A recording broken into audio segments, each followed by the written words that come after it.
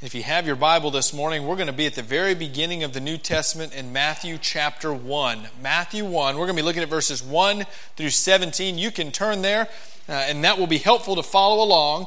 We're going to be referencing some other places in the Old Testament, but we're going to be reading primarily in Matthew chapter 1 this morning. And as you're flipping there, if you're turning or scrolling or powering on your device, you're looking at Matthew chapter 1, verses 1 through 17, and groaning just a little bit.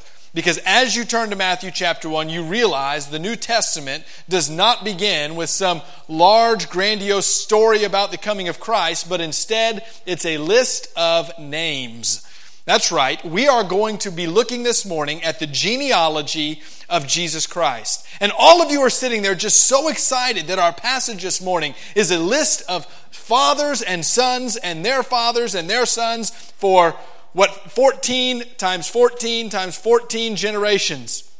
But this morning there is so much in these 17 verses. As a matter of fact, I debated making a series out of this. It's broken up into 3 sections of 14 generations, and I thought I could do a sermon 3 weeks long, one on each of those 14 generations. Aren't you glad that I'm not doing that this morning? Can we be honest for just a moment? How many of you all, when you start to read the Bible at any point in time, think, I'm going to start at the beginning of the New Testament, and then you pick up Matthew and you read the genealogy and you get through it as quickly as you can to get to the good stuff? Am I the only one who's done that this morning? You start to read through and you go, I don't see how this applies to me. I don't see how it's important to me this morning.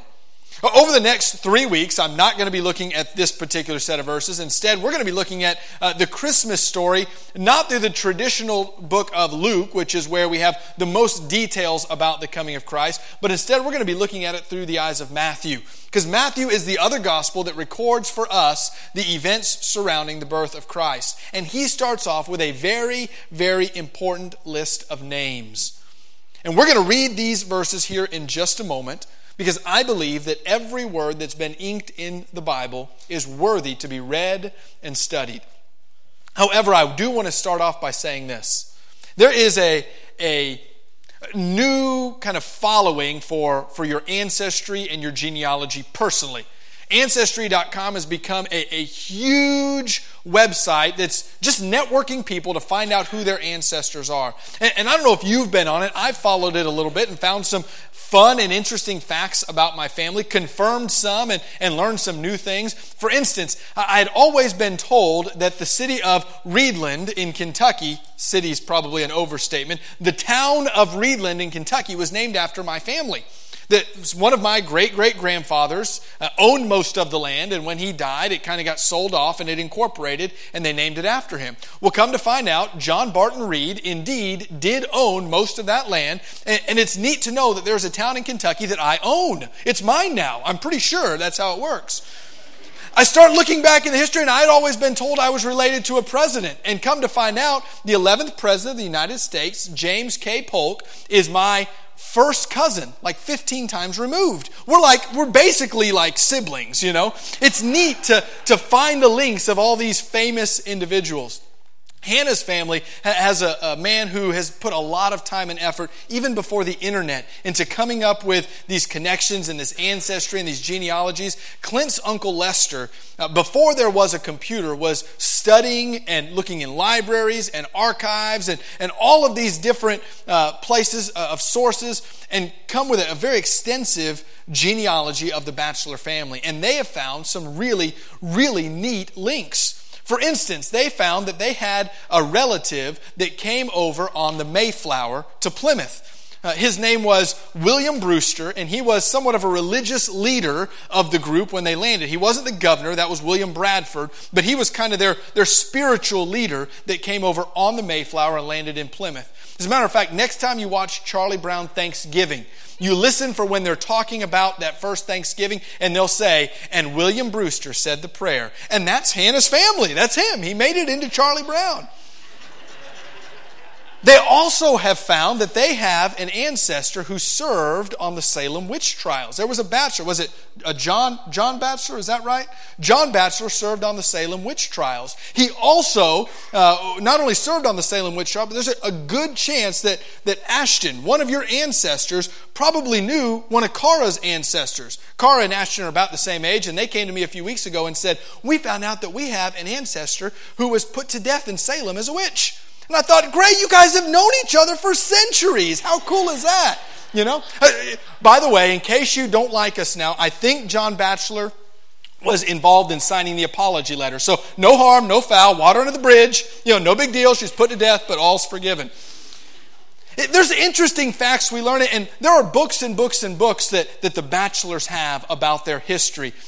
And really the names are somewhat boring, but the stories are really, really fun to read. There's one in particular. It's my favorite story that I've read from there. I'm just going to read it straight from, Clint brought me a copy of it this morning. I'm going to read it straight from this book of their history, if you will. This is just their day-to-day living, things they did on a regular daily basis. And in the middle of these day-to-day events, it says, one day she found her ducks dead in the yard. So hoping to salvage what she could, they picked all the feathers and down from the birds. Imagine her surprise that evening when the naked ducks came waddling up to the house. What happened? Investigation revealed that the ducks must have eaten the skins and seeds of grapes that had been thrown out after making some grape wine and evidently became dead drunk. When the effects wore off, they were very much alive, but it took them a long time to grow new feathers and cover themselves. This is the history that we love to read about, right? The names may not mean a lot, but the stories are important. The names may not matter to us. But as we read this genealogy, we realize it's just a list of names, but the stories that they represent, and more importantly, the connection that it makes to Jesus, the Messiah, is so vital. So this morning, we're going to read Matthew chapter 1, verses 1 through 17. But then I want to share with you just a few of the stories connected to the people in this genealogy, so that hopefully we no longer just glance past it, but we read it thoroughly and pause and remember the importance of God's Word. Let's read together in Matthew chapter 1, starting in verse 1. An account of the genealogy of Jesus Christ, the son of David and the son of Abraham. By the way, these two men are what makes this genealogy important to the Messiah. The son of David and the son of Abraham. Abraham fathered Isaac. Isaac fathered Jacob. Jacob fathered Judah and his brothers. Judah fathered Perez and Zerah by Tamar. Perez fathered Hezron. Hezron fathered Aram. Aram fathered Aminadab. Aminadab fathered Nahashon. Nahashon fathered Salmon. Salmon fathered Boaz by Rahab. Boaz fathered Obed by Ruth. And Obed fathered Jesse. Jesse fathered King David. David fathered Solomon by Uriah's wife. Solomon fathered Rehoboam. Rehoboam fathered Abijah. Abijah fathered Asa. Asa fathered Jehoshaphat. Jehoshaphat fathered Joram. And Joram fathered Uzziah. Uzziah fathered Jotham. Jotham fathered Ahaz. Ahaz fathered Hezekiah. And Hezekiah fathered Manasseh. Manasseh fathered Amon. Amon fathered Josiah. That's my favorite name in the list of here. And Josiah fathered Jeconiah and his brothers at the time of the exile to Babylon. After the exile to Babylon, Jeconiah fathered Shealtiel. Shealtiel fathered Zerubbabel. Zerubbabel fathered Abuid.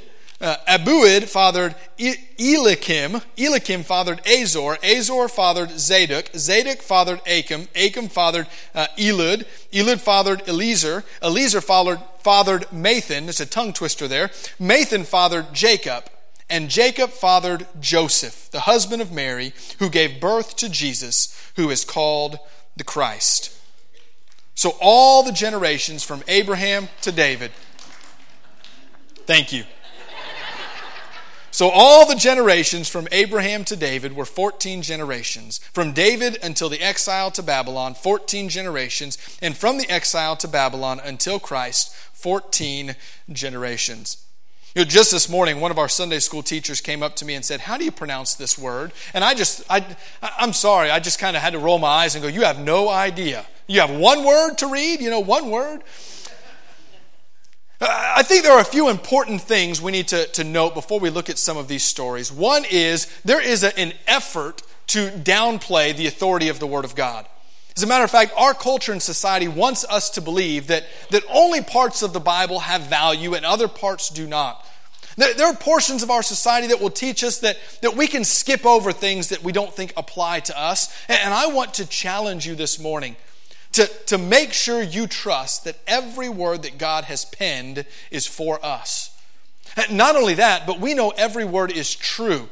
And the attack on Scripture will tell you there are so many discrepancies that it can't be true. Matthew chapter 1 is one of those places that they point to some discrepancies. Because what we're going to find is, while it says there are 14 generations from Abraham to David, and there are 14 generations from David to the exile, and there are 14 generations from the exile to Christ, you can read the Old Testament and come up with more than 14 in each of those sections. So people will immediately say, wait a second, see, the Bible is not true.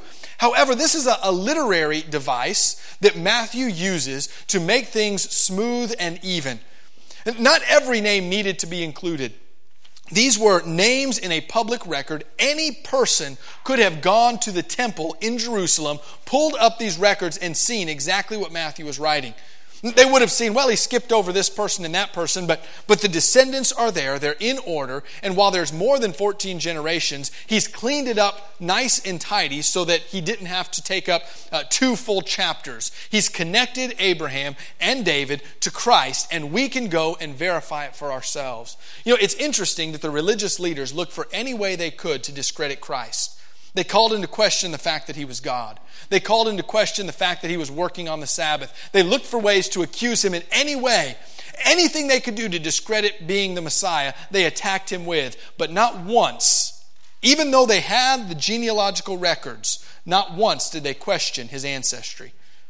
Not once did they say, you cannot be the Messiah because you are not the Son of God. You are not the son of Abraham. You are not the son of David. They could not do that because they knew this is an accurate account. We can trust what Matthew has written to us.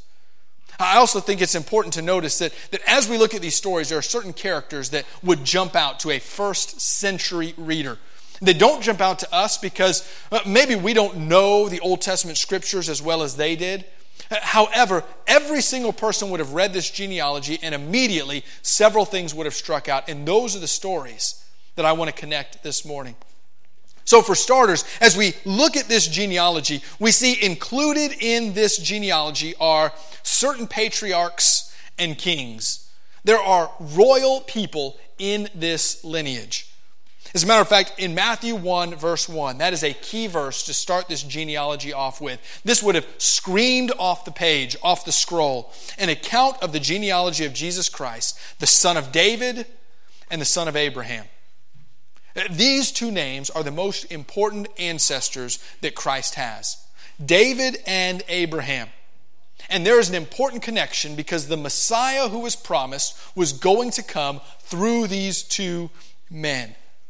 We see Abraham mentioned first off. That's where this genealogy starts. Abraham fathered Isaac, and so on and so forth. You can read back in Genesis chapter 12 and again in chapter 15, God's covenant with Abraham. If you're taking notes this morning, you may jot down some of these Old Testament chapters to look up later. We're not going to pull them up on the screen. We'd be here literally all day.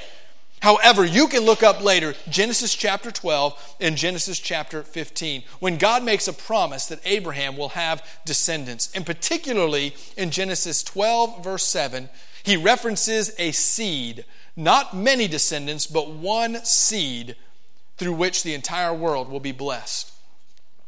The Israelites understood clearly that the Messiah had to come from this patriarch, this man, Abraham. Abraham begins the genealogy of Christ. But then we also see in verse 6 that King David is referenced. Now, notice here, there are many kings in this list.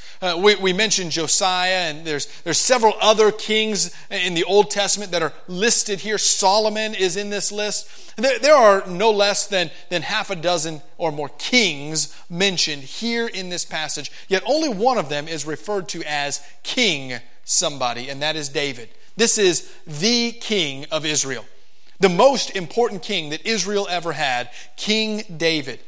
And in 2 Samuel chapter 7, we read about the covenant that God makes with David. That when David dies, when his time comes, one will come whose kingdom will be established forever. Will again be a blessing to the entire world. And the Old Testament readers would have known clearly that the Messiah must come from this patriarch Abraham and this King David. Any person who was born in the first century who could not directly trace their lineage to Abraham and David was certainly not the Messiah. This is huge as people are reading this because they go, there's a possibility. You're saying there's a chance that this Jesus really could be the Messiah. He has the lineage. He has the authority of the patriarchs. He has the authority of King David himself. This man may very well be the one we are looking for. So the first names that jump out are these two individuals, these patriarchs and these kings. Secondly, what would have screamed from the pages that you may have missed, and often we do miss, is that included in this genealogy are 4 women. Now, this is not a big deal to us in 2018 because we live in a society, and rightly so, that understands the equality of men and women in worth, the equality of men and women in abilities in many ways. And we include women on a regular basis because we find it culturally appropriate to do. We know that God has created us all in His image, and so we have extended that to all races, to all genders, to all people. But not so in first century. Women were not included in genealogies. And, more importantly, certainly not these 4 women. We didn't include the 4 good ones. Matthew didn't pick the 4 best and brightest and most upstanding women to include in this genealogy. It was a very odd inclusion, to say the least. But these 4 women all have stories that remind us of who Jesus, the Messiah, is. The first one we read about is in Matthew chapter 1, verse 3. It says, Judah fathered Perez and Zerah by Tamar. Now, some of you didn't even know Tamar was a woman's name until you realize Tamar has to be the mother of Perez and Zerah. This woman is the first one included, and you can read about her story in Genesis chapter 38. The story of Judah and Tamar is odd, to say the least. To sum up, Judah was looking for a wife for his oldest son, And he looks and finds Tamar, and they marry. But is a very wicked, wicked man.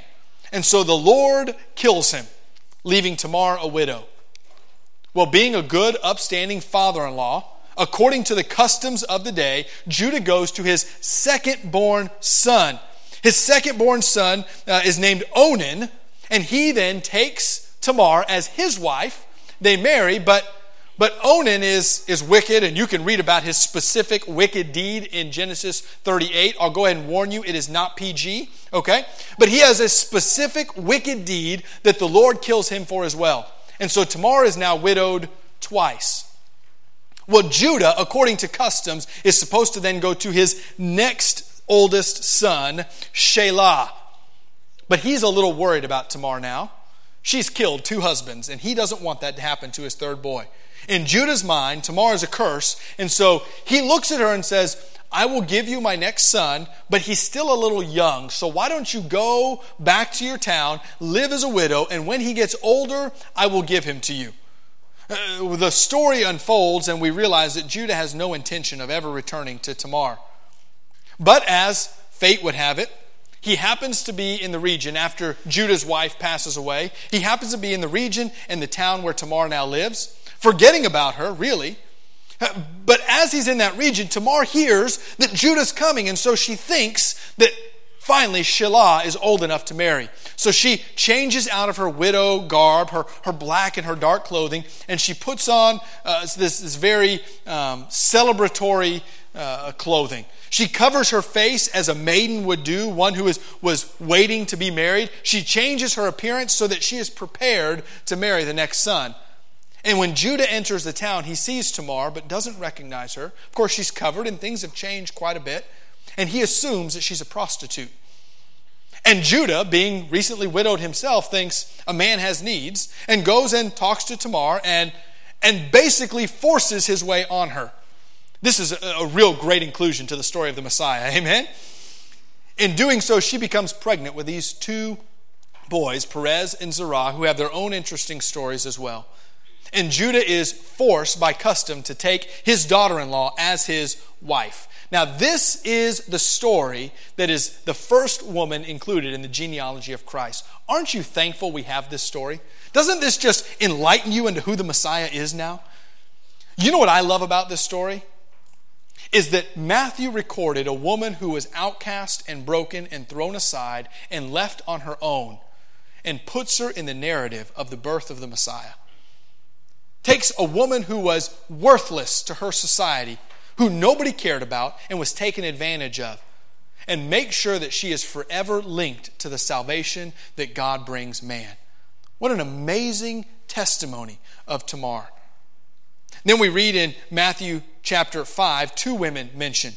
Salmon fathered Boaz by Rahab, and Boaz fathered Obed by Ruth. These two women, Rahab and Ruth, are mentioned, and I want to share with you their stories. In Joshua chapter 2, you can read about Rahab. Rahab was a woman who lived in Jericho, and when the people of Israel were coming to take Jericho over, they send in two spies. But these spies are afraid that they may be caught and captured, so they go and find a place where they think nobody will be looking for them.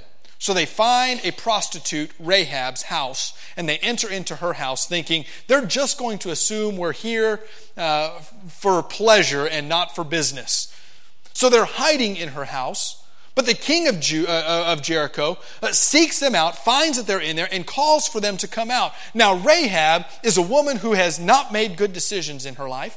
She's a prostitute in town, and you would think she would take whatever money they would give her to release these two men. But instead, we find her hiding these men and arranging for them to sneak out over the wall at night when nobody is looking. And Rahab saves these two spies from death. Because of that, we read in Joshua chapter 2 that God grants her favor, so that when Jericho is destroyed, Rahab is spared. And again, this woman of less than perfect reputation is forever linked with the coming Messiah. Rahab becomes the father of Boaz, and we read about Boaz who fathered Obed by Ruth. Ruth is another great story. You can read the book of Ruth. It's a short book about a woman who was not an Israelite at all. The scandal of a Gentile being included in a Jewish lineage. Can you imagine? Not only a Gentile, but a Moabite who was hated by the Israelites. Not only a Moabite, but a Moabite woman who shouldn't be in the genealogy to begin with. See, what happened in the book of Ruth is a Hebrew family, a husband, wife, and two sons were experiencing famine in the promised land of Israel, so they had to leave to find food. And so they leave Israel and settle in Moab, and while they're there, their sons become of age to marry, and they marry two women. They marry Ruth and Orpah. Well, as time would have, as time passed, we see that all three men in the family died, the father and both sons, leaving Naomi the mother, Ruth and Orpah, the daughters-in-law, widows. Ruth and Orpah are of an age that they can remarry, but Naomi is not. She's at an age that nobody would marry her and nobody would care for her. So she decides to go back home and tells her daughters-in-law, you remarry men in your land, that way you can have a life. But nobody's going to marry poor Naomi. Ruth refuses to leave her mother-in-law to fend for herself. Realizing that nobody will care for Naomi, Ruth insists on staying with her and returning back to Israel. What we see is Ruth abandoning her chance for a happy married life, fulfilling what she's wanted to do with her family, and leaving that behind to take care of a woman who she has no obligation to whatsoever. When they return, we realize that because Ruth is a Moabite, no upstanding Israelite is going to marry her. She is destined to be a widow for her life as well. until a man named Boaz notices her out picking food out of a field just to glean enough to survive. He takes notice of her and realizes that he has a legal obligation because he's related to her deceased husband, and works out the details and Scripture says redeems her. Brings her from a life of being a widow in despair to being a life where she is everything that she ever dreamed of. We have a redemption story in the genealogy of Christ. Someone with no hope who was given a new life. We read of our fourth woman in verse 6, where we read about David's wife. He fathered Solomon, and it's interesting, it doesn't say by his own wife or gives her a name, but David fathered Solomon by Uriah's wife. They don't even name Bathsheba in Matthew chapter 1. They don't even say her name because they want to make a point that this was not David's wife. They could have included Bathsheba in there, but Matthew wanted you to know that this was an illegitimate family. That David had no right taking Bathsheba as his wife. You can read in 2 Samuel chapter 11 the story of Bathsheba, who is Uriah's wife. She was an extremely beautiful woman. And one day, while Uriah is off fighting in a war that David has started, David's back home and notices Bathsheba and sees how beautiful she is and decides, I'm the king, I can have what I want. And again, wickedness prevails throughout this genealogy. David forces Bathsheba to come with him. She becomes pregnant and David decides he's going to cover it up. But instead of just covering it up, he tries to trick Uriah into coming home and being with his wife. He thinks that if they have time together, then they'll just think the baby's a little premature. But Uriah decides, I'm not going to indulge myself while my men are out fighting a war. And he sleeps outside and refuses to spend time with his wife. Now David has a problem on his hands because there's no stopping that Bathsheba is pregnant. So he orders Uriah to be put on the front lines, effectively murdering him in the war, so that when Bathsheba becomes a widow, David can take him as her own. Oh, the scandal littered throughout this genealogy. These are the people, the stories that are all throughout Matthew chapter 1. Men who are taking advantage of women who are down and outcasts and have no hope. These are the people directly linked to the coming Messiah. And it is no accident that Matthew would include the hopeless who are given hope. Included in this genealogy are these four remarkable women, outcast women, Gentile, many of them, women. And yet Matthew wants us to know they are equally ready to receive the salvation of Christ. Finally, included in this genealogy are blatant sinners. We've already referenced a few of them. We've talked about David. We've talked about Judah. We've talked about Rahab. We see the wickedness that prevails, but there's one man in particular who he's a little worse than the rest. We read in Matthew chapter 1, verse 11, that Josiah fathered Jeconiah and his brothers at the time of the exile to Babylon. Now, Josiah is actually Jeconiah's grandfather. Josiah is said in the Old Testament, and this doesn't have anything to do with my sermon, I just like pointing it out, that he was the most upstanding and moral king that Israel ever had. I think that's wonderful. Don't you think Josiah deserves a round of applause? I think so. Yeah, don't wake him up. Oh, sorry, he's sleeping. Josiah was a good, upstanding man, but he had a son who was not so good and upstanding. He had a grandson who was not so good and upstanding, and Jeconiah was so wicked that he was actually banned from ever having children or being recorded in any genealogy ever. It's an interesting inclusion, Jeconiah is. We read about it in Jeremiah chapter 22, verse 24, and we will read this verse. As I live, this is the Lord's declaration. Through you, Coniah. Now, I added the little extra J-E at the beginning. They're the same person. God is so mad at Jeconiah that he removes the prefix from his name. That prefix J-E represents Jehovah. That's why so many Old Testament kings are named with the beginning J-E. It's a pointing towards their service to God. But God is so angry at Jeconiah that he refuses to acknowledge him as a servant of God and takes off that prefix and calls him Coniah. You, Coniah, son of Jehoiakim, the king of Judah, were a signet ring on my right hand. If you were, I would tear it from you. This is the pronouncement and the curse put on Coniah. That while you once were someone who I cared about and you were part of my family, I'm removing you and I'm casting you away. We read about the curse a little further in Jeremiah 22, verse 30. This is what the Lord says: record this man as childless, a man who will not be successful in his lifetime. None of his descendants will succeed in sitting on the throne of David or ruling again in Judah. This is the curse that Jeconiah has. That you will not have a descendant sit on the throne. Now, this immediately confuses me. As I read this, Jeconiah is cursed to never have a descendant sit on the throne of David again, and yet his descendant is none other than the Messiah sitting on the eternal throne.